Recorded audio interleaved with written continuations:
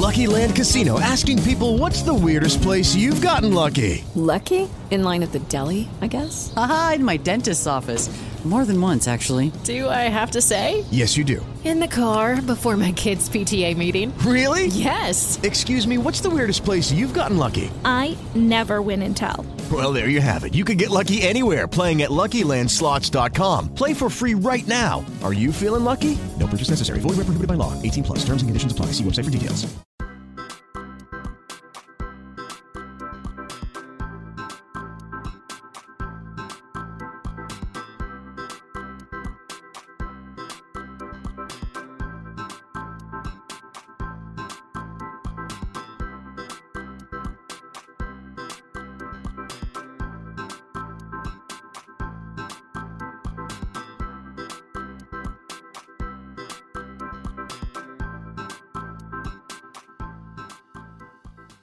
Hello, this is Jacqueline Sanders Blackman, and this is another episode in our series, One Slide at a Time.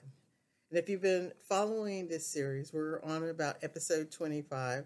And this particular episode, I take one slide out of one of my previous trainings or webinars or presentations, and I do a deep dive on just one specific slide. If you've been with us from the beginning, you know we've been building upon the topic and basically kind of slicing the different topics. And when you string them all together, you have the whole cake, so to speak. If you're looking at our archives, you'll notice that episodes 21 through 25 are now available. But what we do for our earlier episodes, every 60 days, we retire our previous episodes. But you can still get access to those through our different membership plans, starting from a la carte pay-as-you-go all the way up if you want to commit to the full year of following us and having access. And our memberships also include access to our Miro boards, access to our YouTube channel, to our template library, and other resources to help support you in your continuous improvement, your Agile journey, and even your own personal professional development. So that's just a little framework around if you are looking for those additional episodes. Now, let's pivot and focus on our slide for this episode. And this one is a quite involved slide. So if you're just listening to the podcast, you definitely want to go back and go to the site and at some point pull up the slide and look at it or be looking at it and tying it to what I'm getting ready to explain. Behind a user story, and anyone who's writing a user story, is really some foundational concepts of business requirements. Previously, there has been a deep body of knowledge around business requirements. And there's even an organization that is just as well established as the PMI organization. It's known as the IIBA, the International Institute of Business Analysis. And I'm a member and a certified professional business analyst through that organization. Just like the PMBOK, the PM body of knowledge, there's a BA body of knowledge. And so all of this is laid out as far as business requirements. Over the years of collecting that body of knowledge that provides you with insight on level of details and different tools and techniques for eliciting requirements, for managing requirements, for reconciling and analyzing, documenting and communicating requirements. All of that is available in this body of knowledge. And in the many years that information was collected, it was in a time where the waterfall approach was the de facto approach. And in waterfall, you took months, many months sometimes, and even a year to document the requirements. And then you handed it off to the technical team, and then there might have been a period where they documented the technical requirements. And then ultimately you begin building it. So this was a very long, somewhat drawn out process.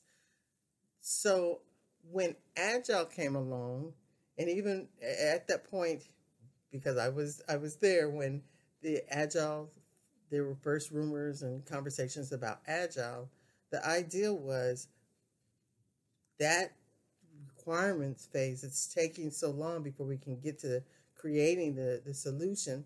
And then therefore the customer, by the time you have the solution, the customer either has resolved the problem or they've got 10 other problems that are even more pressing. So Agile was meant to really kind of shorten that timeline from the time we understood that there was a problem that needed to be solved and providing some form of a solution, even if it's not the whole solution, just something to relieve the pain or to take advantage of the opportunity as quickly as possible. So time became the essence. So in doing so, you have the user story. So what we had to do was take all our knowledge about what we know about business requirements and find a way to find concise little bite-sized ways of capturing those. Of course, the well-known artifact that we use is the user story. And so, but behind the user story is the acceptance criteria. And there's this careful balance about having just enough information that everybody has a good understanding of the story, but still leaving it open for further conversation and elaboration. And so one of the things, as I go deeper into business requirements and share with you some of that knowledge from the BA body of knowledge and years of experience in business analysis in both the waterfall world and in the Agile world, translating the two, it's just first understanding is that, yes, the user story is meant to be lightweight, but also know that a developer or engineer is not to take a story and build the solution without conversation. There's actually even a mnemonic, the easy way to kind of remember. It's called the 3 C's: card, conversation, and confirmation. So those three are always together. They're not to be separated. So even though you have a user story that's concise, and originally it was intended to go on an index card. That's where the first C comes from. But that card is supposed to be accompanied with many iterative conversations. And from those conversations, you have the confirmation in the form of acceptance criteria. Those are what tells you what is required for that story to be deemed complete. So, in acceptance criteria aren't one-for-one match with requirements.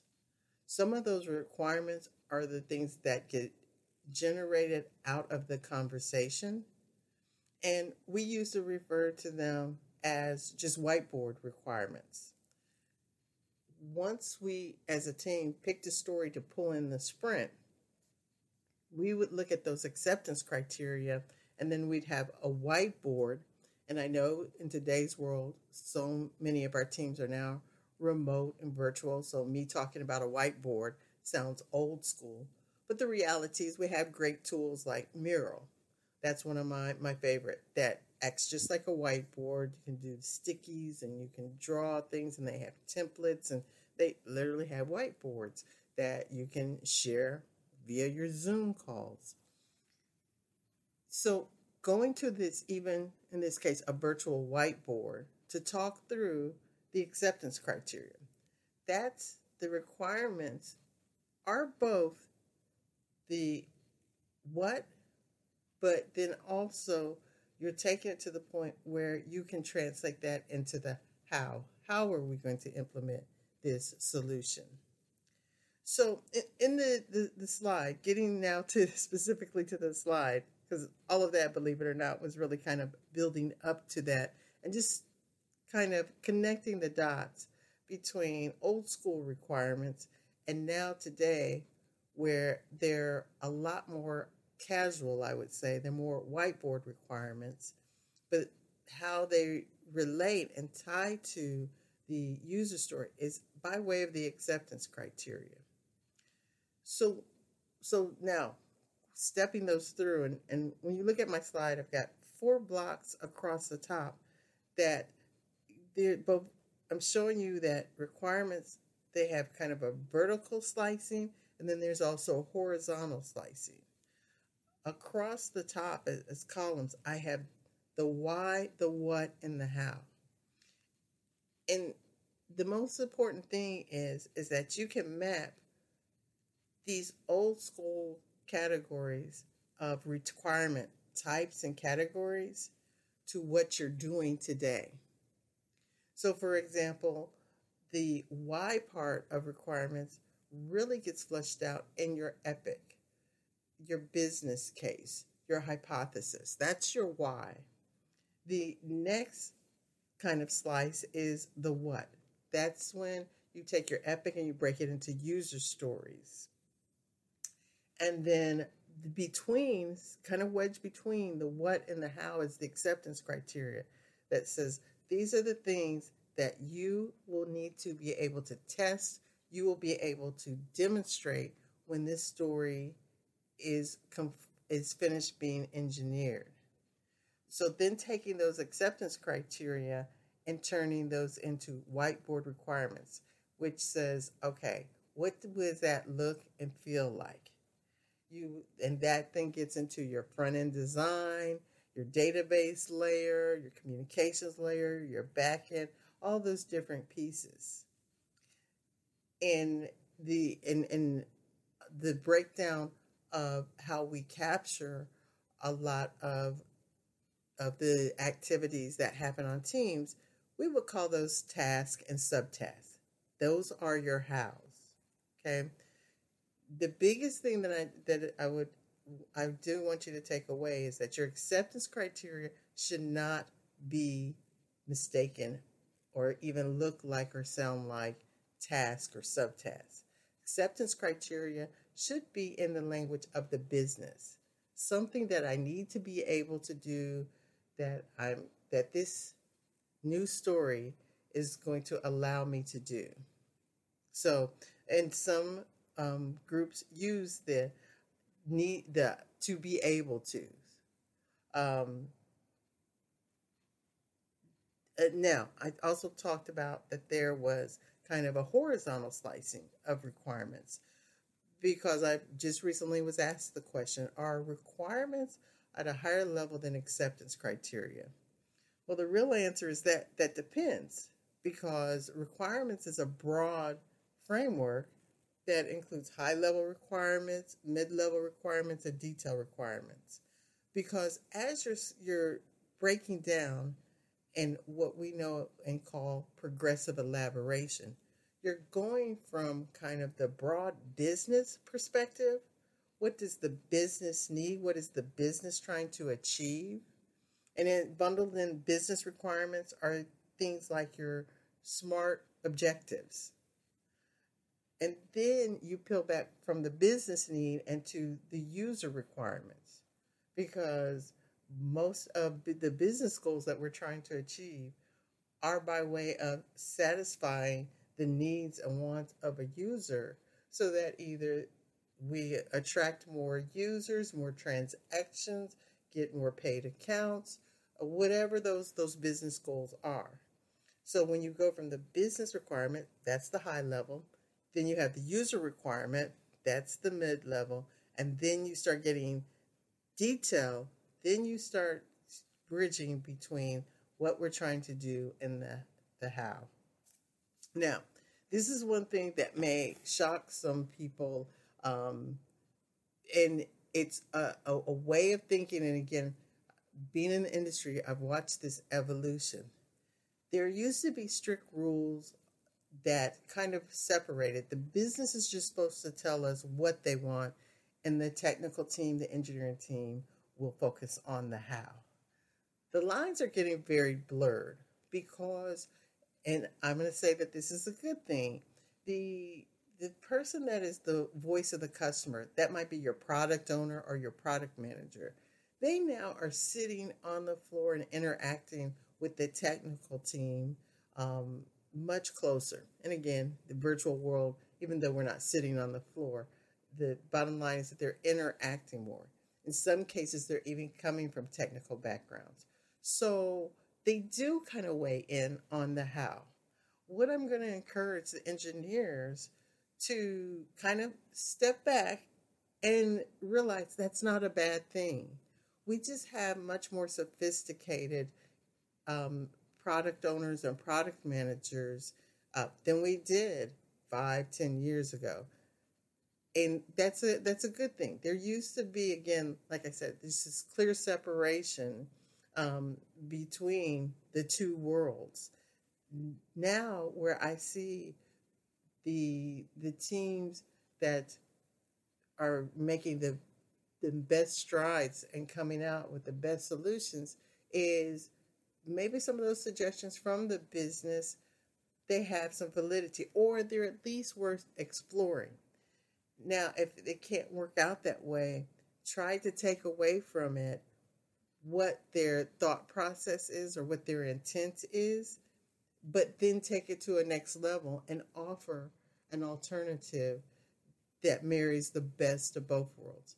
Because I've seen with my own eyes engineering teams reject ideas just because it came from the business, or just shuts them out of the process altogether.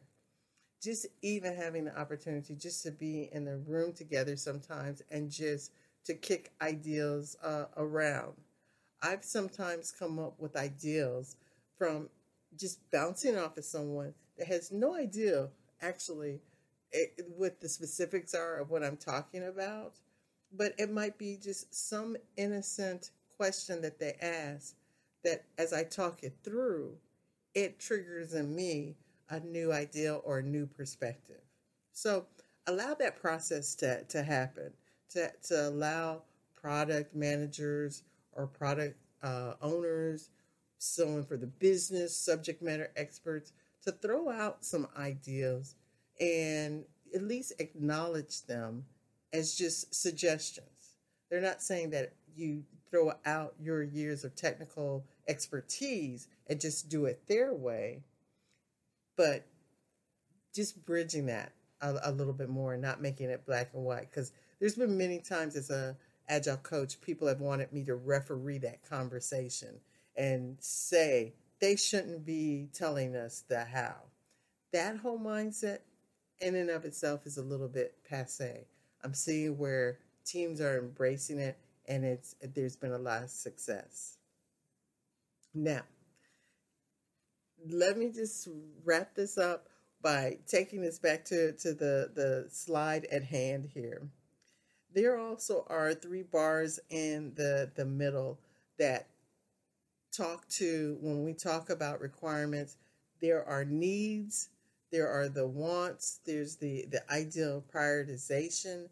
And with that is that, again, when you're identifying the acceptance criteria, even within the acceptance criteria, there's often an MVP step that you can think of a lot of things that you could put within the story, and this is where the whole idea of slicing the stories. Oftentimes that brainstorming process, let that happen, but then evaluate and separate between what is really the needs, which is the required, the base, and what are the wants, and or what are the optional aspects of the acceptance criteria. So again, those two often get mixed up. And really, in a lightweight story, the acceptance criteria should be somewhere between 5, maybe no more than 7, let's say, is a good, safe number for acceptance criteria. There used to be what we say 5 plus or minus 2, but stay somewhere in that range with your acceptance criteria. Requirements also, there is the current state versus the future state. And you'll notice that they're kind of at the bookends, at the top and the bottom of the picture in this particular slide that we're talking to. And my main point about wanting to point that out is sometimes you have to know where you are, what's the current state, and even some of the backstory behind the current state, and also know where you're going in order to refine and test your requirements and to make sure that you have both of those views in sight. Almost looking at it also as you've got to look at what's upstream and you've got to look what's downstream to know what you need to incorporate into your requirements. So again, this is just a 15-minute more or less kind of deep dive into this area of business analysis. But if you just take a visit to the iiba.org and look through the body of knowledge, you'll quickly see that there's a lot to learn and know, and a lot of great tools even that help you get and understand kind of the broad area of business requirements. And it's and the intention is to take and understand what all the different options are, and then to find lightweight, quick and easy versions of those to use and apply in an agile environment. It doesn't have to be this prescriptive approach where you use each and every tool in a particular order that we did back in Waterfall. But do know that there are great nuggets still out there to help you understand how to take a problem, how to dissect it, how to look at it, how to cross-reference, cross-check it, to make sure and to help you from the heartache of missing requirements. So taking all that into account, trust me, especially with my background in business analysis, this won't be our last conversation on business requirements, but do look at the slide and also the description area for some additional references to continue your exploration. So I hope maybe this kind of sparked your interest to continue with the research. And with that ends this segment. Thanks as always for joining.